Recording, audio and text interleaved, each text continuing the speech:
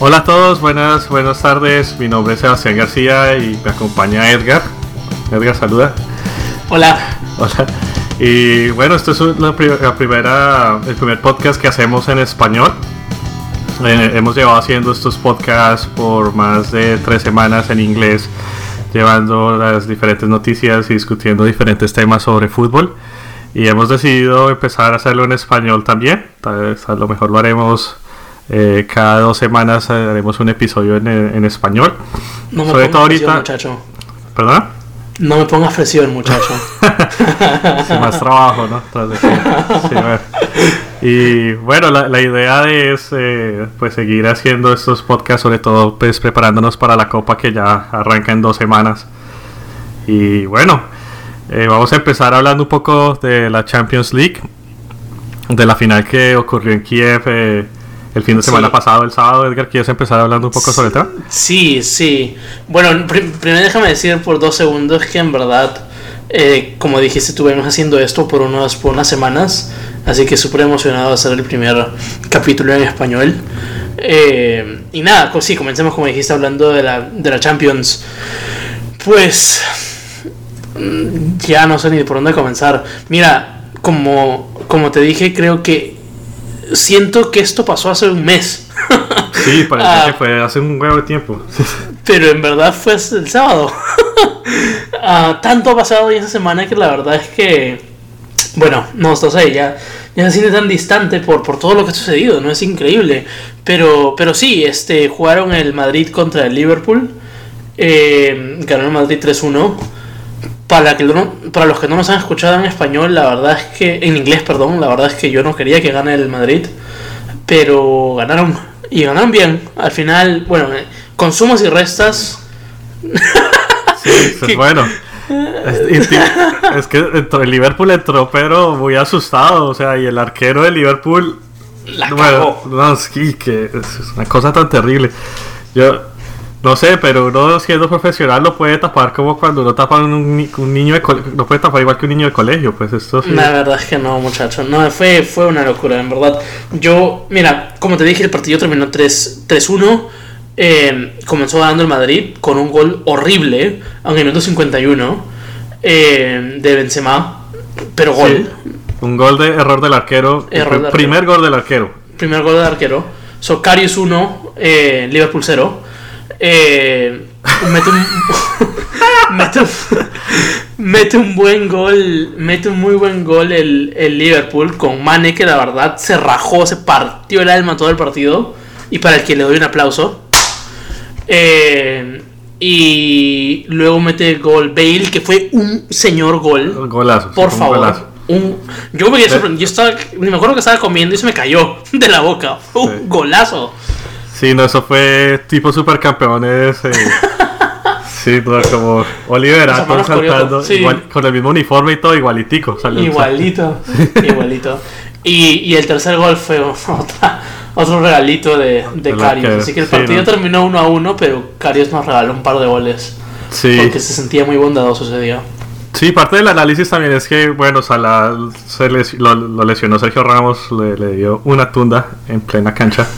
Y bueno, el Liverpool para mí yo creo que estaba dominando el partido en un principio, ¿no? Y luego, después de la lesión de Salah por parte de Sergio Ramos, me parece que ahí se les baja la moral y ahí empiezan los errores. Este arquero además estaba un manojo de nervios, parecía... Se quería morir. Sí, parecía que se fuera a dar algo, sí, o sea... Sí, yo dije, no termina el partido. O sea, yo te juro que por un momento pensé que o se cagaba en el campo o pedía su cambio, porque tú lo enfocabas a jugar el primer gol y el huevón quería que la tierra se lo coma. Sí, y en verdad, con toda justificación, porque tú no puedes hacer eso en una final de Champions. Y hacerlo 2 veces, por Dios. Sí, es... Entró con mucho miedo. Es que un jugador que entra con miedo le pasan esas cosas. La verdad que sí. Y pues... Sí, yo no sé, o sea... No... Bueno, el caso es que el hombre pues ahí... A mí me parece que fue una jugada también pues muy arriesgada de Jürgen Klopp, porque como que creo que ese no es el arquero principal, ¿no? Él puso... Ha venido tapando, Ha venido tapando, pero ha habido como una competencia entre los arqueros, ¿no? Y Mignolet era el que siempre, el belga, sí. Mignolet era el que siempre tapaba. Y yo la verdad no he visto a Mignolet cometer error. A Karius, yo creo que en la temporada, y mira, estoy tratando de hacer memoria, lo he visto hacer cagadas así, no así, pero cometer errores infantiles antes.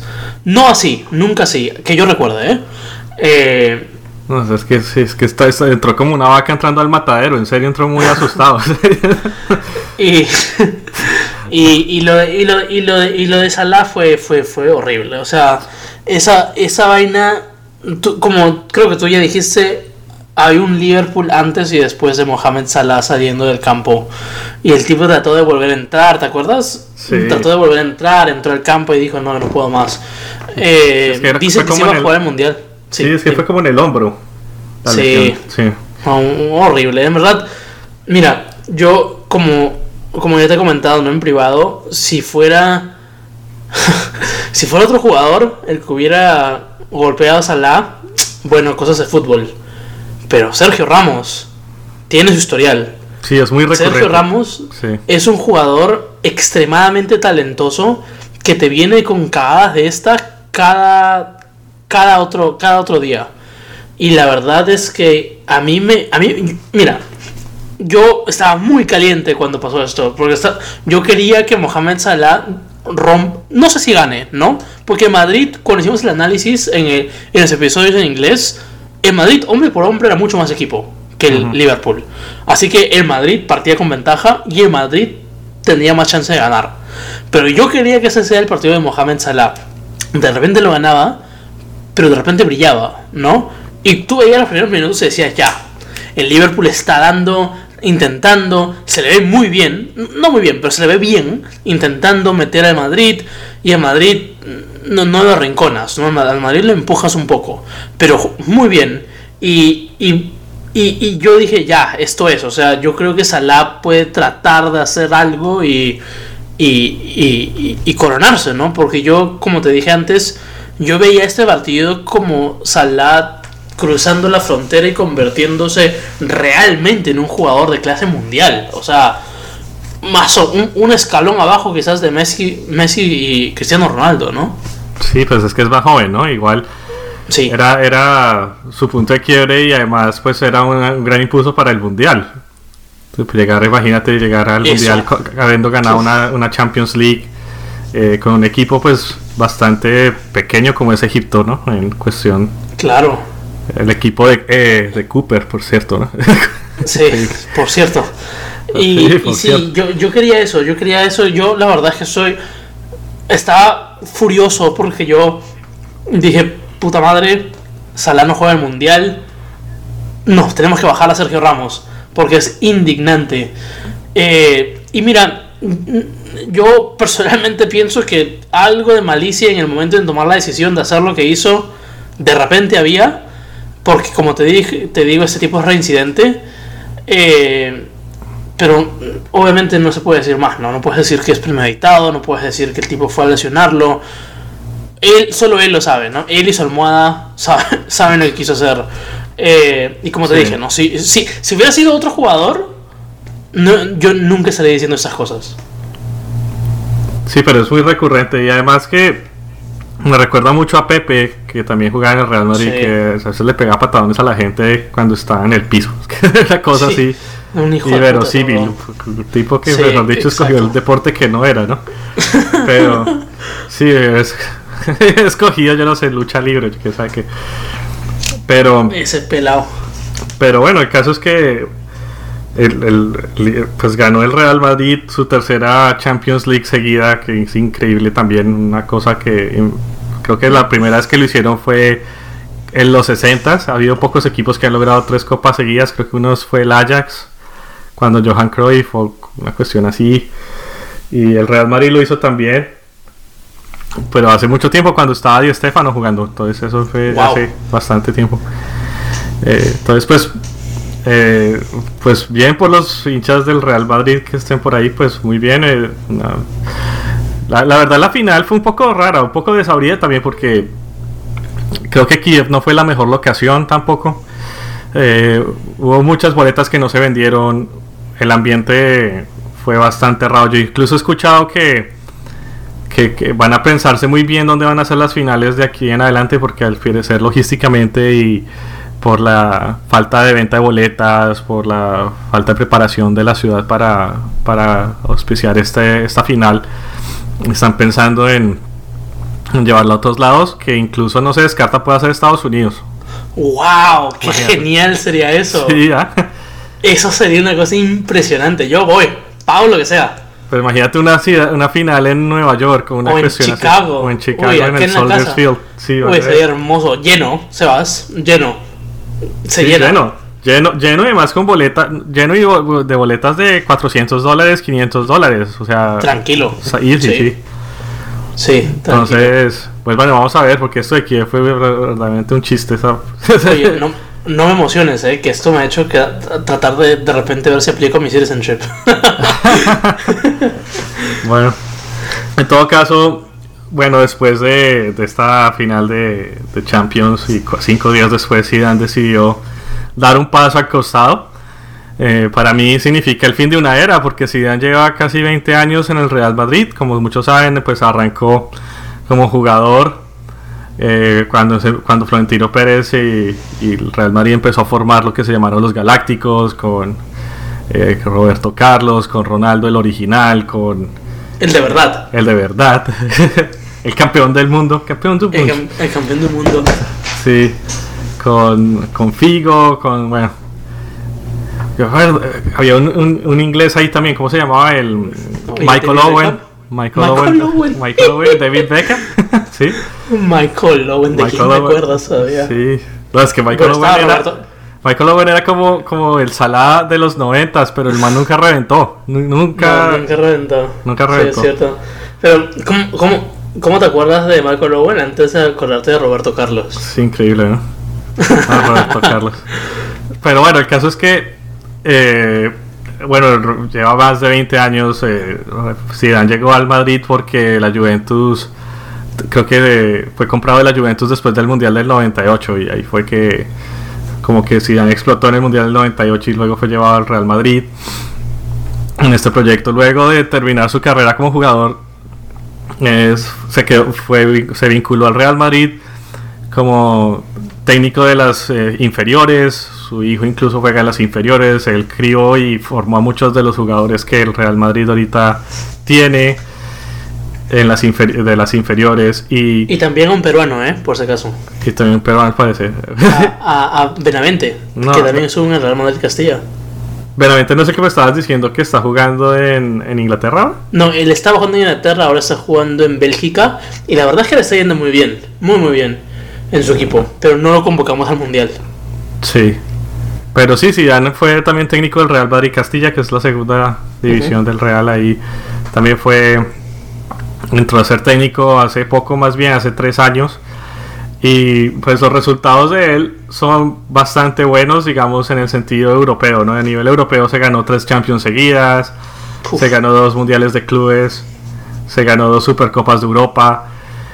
Y digamos, uno de estos números a nivel europeo y son irrebatibles. El tipo es muy buen técnico. Casi 100% de efectividad. 100% de efectividad. Sí, una cuestión increíble. Luego uno ve los resultados en España y yo creo que este es su talón de Aquiles, su punto de quiebre. Y porque solo se ganó una liga y no ganó ninguna Copa del Rey. Entonces, y se ganó 2 Supercopas de España, creo, ¿no? Fuera de eso, pues no ganó más. Y con un equipo bastante fuerte y un Barcelona que está un poco en declive, no ganó más, ¿no? Yo creo que tener al Real Madrid al punto de quiebre 2 veces no fue conveniente para él, porque 2 veces, la primera Champions League y la segunda Champions League, esas 2 Champions League era su único torneo. Si no ganaba eso, el Real Madrid se iba a ir a su casa sin nada. Y el Real Madrid es una institución que siempre tiene la necesidad de estar ganando trofeos y figurando en todo lado y marca y dando titulares y lo que sea. Yo creo que no es solamente eso, también es el hecho de que por lo menos esta temporada, ¿no? que es obviamente la más reciente, si no ganaba la Champions, no solamente no ganaba nada, sino que no compitió por nada más. O sea, tú puedes ganar, ¿no? Puedes ganar, puedes ganar trofeos, de repente puedes perder trofeos. Pero el tipo no compitió por la liga. No, el tipo rindió la liga en diciembre. El Barcelona le llevaba creo que 17 puntos al final de la liga. O sea, una cosa que... Claro, sí. O sea, no compitió. Y eso pesa. O sea, eso sí tienes mucha razón, creo yo. O sea, porque muy diferente sería la historia si no hubiera ganado la Champions. Yo creo que ahí el hecho de que no compitió por la liga y tampoco por la Copa del Rey hubiera sido muy, muy pesado. Sí. Si hubiera perdido, ¿no? Claro. Pues es que el Real Madrid tiene el dinero y la institución y todo para tener, digamos, equipos disputando los 3 torneos muy fácilmente. O sea, no tendría... Porque parece que Zidane es de los de tener nómina corta, de tener siempre sus... Nómina corta no me refiero en que tenga poquitos jugadores, sino me refiero a que siempre juega con los mismos y los pone a jugar todo. Claro. Y digamos, hay suplentes que nunca han tocado. Y entonces uno, digamos, yo sé que para los que escuchan, a los mexicanos que escuchan este podcast y les hablan de rotación, se les viene a la cabeza Osorio y se les viene dolores de cabeza. Y yo no estoy diciendo que tenga que hacer rotación, pero lo que yo estos sí colombianos y su rotación. Es su rotación, el propio Osorio y su rotación. Pero me parece que sí, digamos, para todos esos torneos tienes que tener una nómina, digamos, como más jugadores que les des más protagonismo, ¿no? Tú, por ejemplo, o sea, tener en un equipo, por ejemplo, el año pasado, tener a James banqueado todo el berraco torneo, ponlo a jugar por lo menos la liga, o ponlo a jugar, no sé, la Copa del Rey, o ponlo a jugar algo, pero no lo dejes, pues, quieto, ¿no? Claro. Me parece que fue como un error, ¿no? De repente, claro, no manejó eso muy bien. No manejó eso muy bien. Pero bueno, ya el hombre se va y a ver qué le depara su futuro. Yo creo que igual se lo van a pelear. El tipo ahorita, mejor dicho, es como... Sobre todo esos jeques árabes que viven de leyendas y que contratan a Maradonas y pendejadas de esas.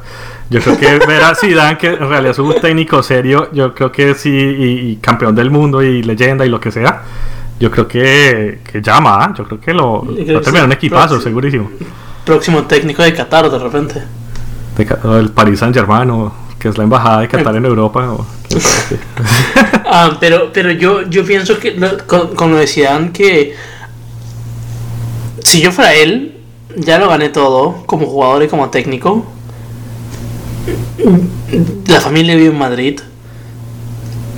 No creo que haga esto, pero de repente no es una posibilidad. Es una posibilidad que simplemente se dedique a hacer otra cosa, que vuelva a ser de repente un directivo del Madrid. Obviamente, a ver, pensándolo del lado como que humano, ¿no? Pero no, o sea, yo creo que sí, de repente se va a hacer. Y creo que la única razón por la que digo esto es porque como entrenador no le encuentro muchos pies y cabeza, ¿no? O sea, no le encuentro una mágica táctica, no le encuentro... O sea, yo creo que cometió muchos errores, pero también tuvo muchos aciertos. No sé, no le veo como Guardiola, como Mourinho, que sabes que va a tirarte el bus, que Guardiola sabes que te va a jugar así y así. La verdad es que encontrar una identidad a Zidane o encontrarle un estilo de juego es muy complicado. Sí, muy complicado. Gana, pero no sé, no me termina de cerrar. Por eso es que digo lo que digo, ¿no? Sí. Pero yo creo que sí, igual va a ser entrenador peleado, ha ganado todo lo que ha podido y ha ganado mucho, ¿no? Sí, a lo mejor a lo mejor termine de pronto de técnico de Francia, o no sabe dónde termine, pero yo lo que sí sé es que el hombre desempleado y varado y lo que sea no va a quedar. O sea, el hombre entonces, qué bueno fuera, ya quisiera yo. Sí, no, el hombre ya tiene, o sea, donde quiera se va. Bueno, y se están barajando 2 nombres para reemplazarlo. Yo he escuchado que se está hablando de Mauricio Pochettino, el argentino que es el técnico del Tottenham. Eso sería genial.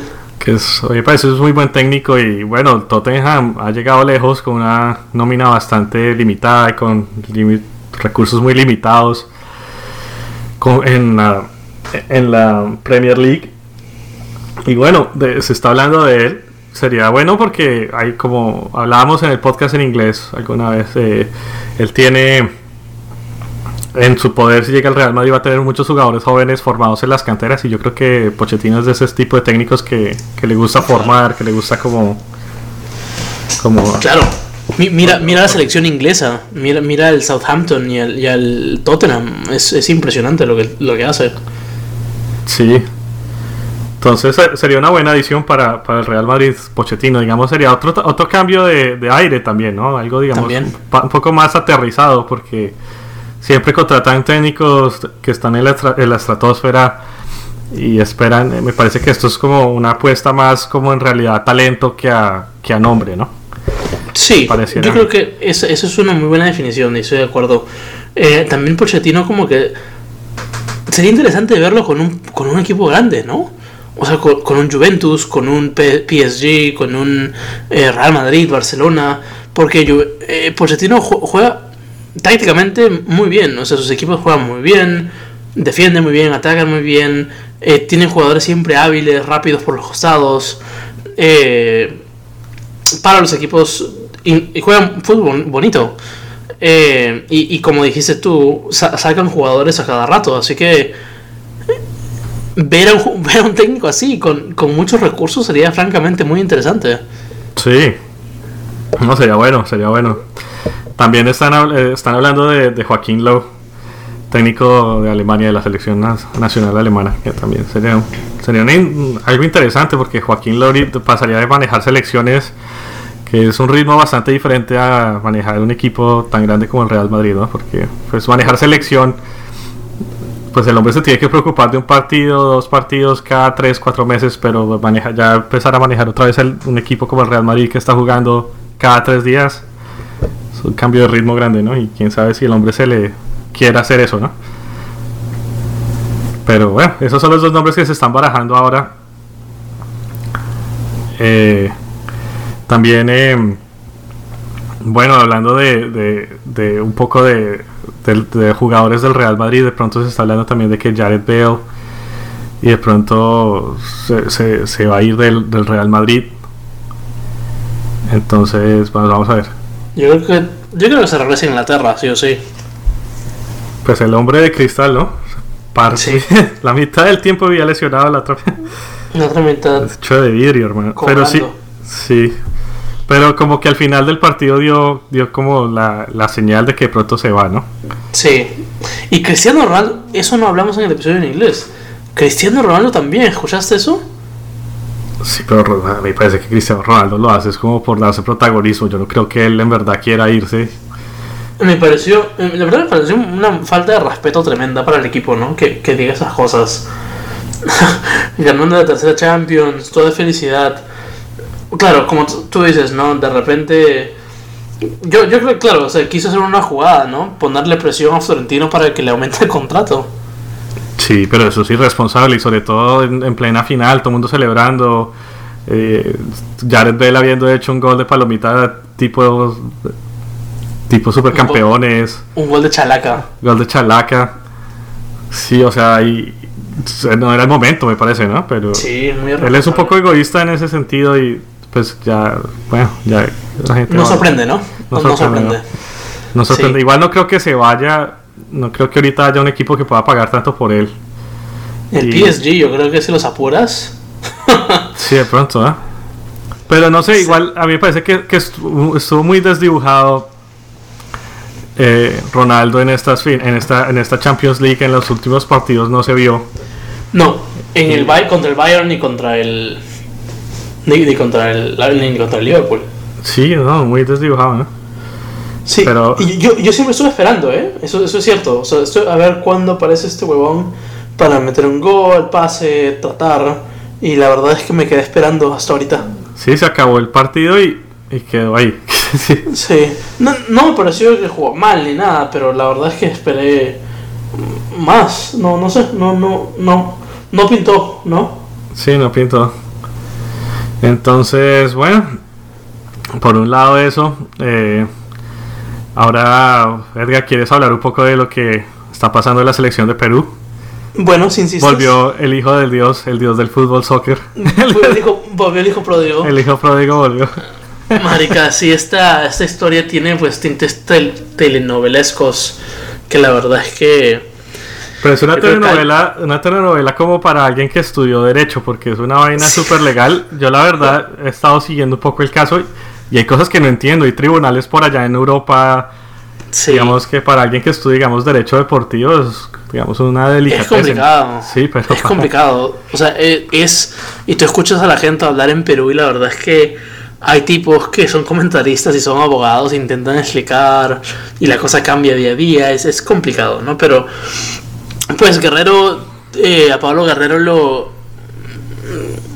dio positivo en un doping, en una prueba de dopaje contra Argentina en el 2017, y antes del repechaje pues lo suspendieron, ¿no? Como es de oficio.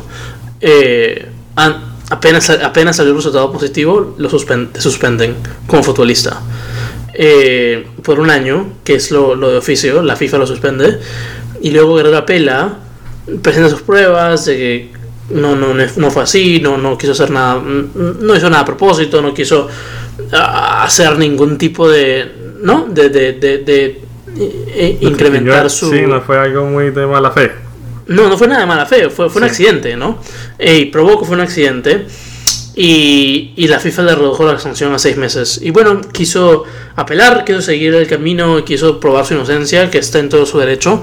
Pero al hacer eso fue contra la norma FIFA, fue contra la decisión de FIFA. Y en el tribunal del TAS, que es un tribunal deportivo, no es un tribunal judicial de justicia ordinaria. Pero tampoco está relacionado a la FIFA. Hay que aclarar claridad de que es una cuestión como a nivel mundial de competencia y de... Sí. De deporte, sí. De deporte, es un tribunal deportivo, el TAS. Apeló al TAS y eso hizo que vaya contra la FIFA. O sea, fue contra la decisión de la FIFA. Bueno, de nuevo, es en todo su derecho de hacer.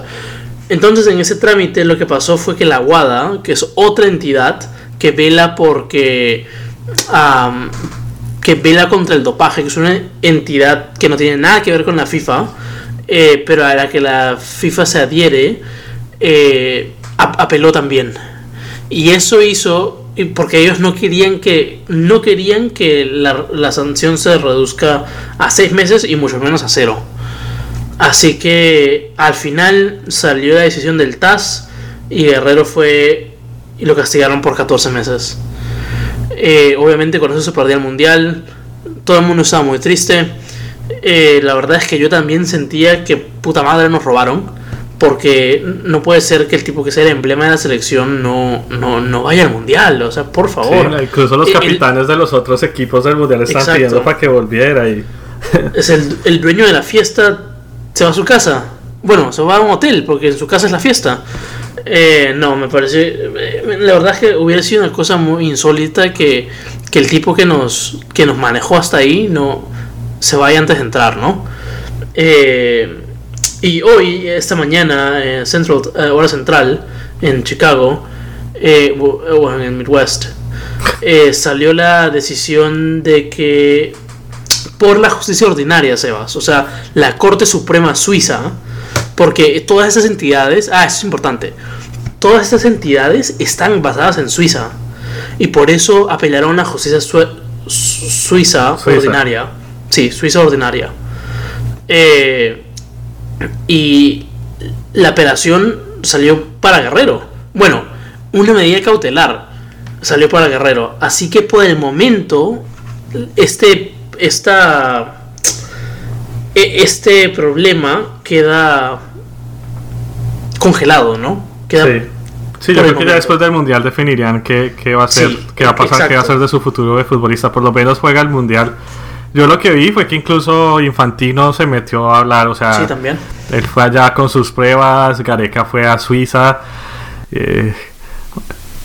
y bueno, o sea, entre los dos ahí hablaron con el presidente de la FIFA y con Infantino y lograron que yo creo que pullaran un poquito para que pudiera entrar.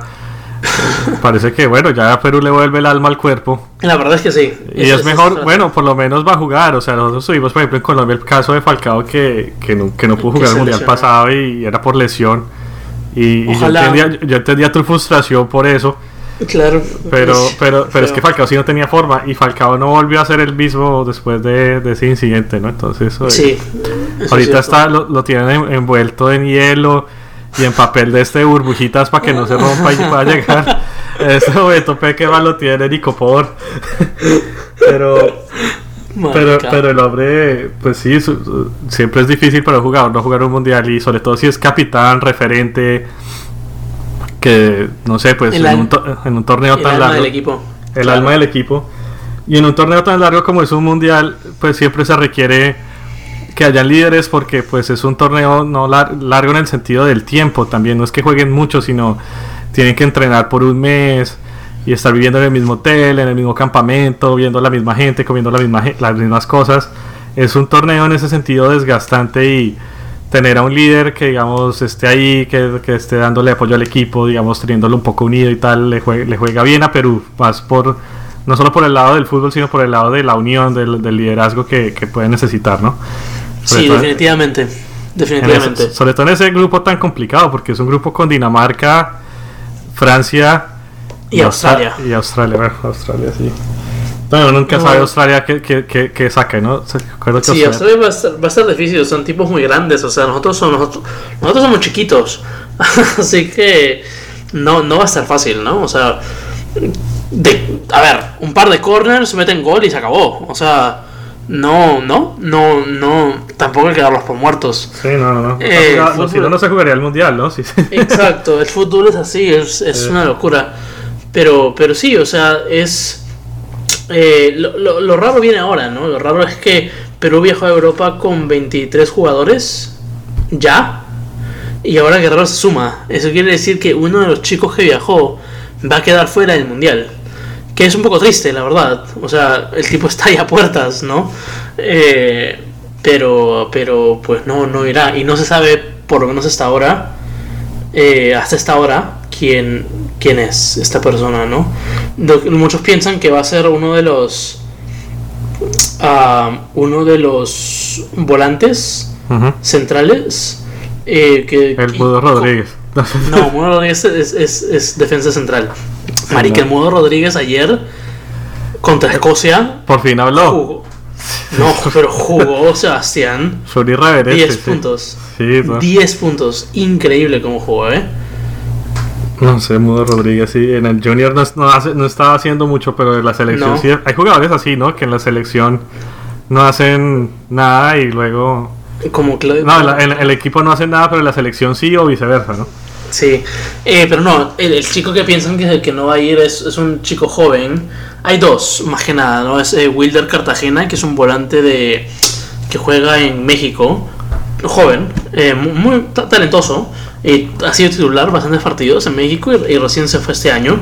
Y el otro que piensan que no, de repente no va, es otro chico joven también, que es un volante del Granada de España, que se llama Sergio Peña, que también de repente entre uno de los dos parece que está la decisión, ¿no? de no ir. Así que veremos qué pasa, ¿no? Sí, esos días. A mí con tal de que nos saquen a YouTube estamos bien. Para jugar el Yosimar.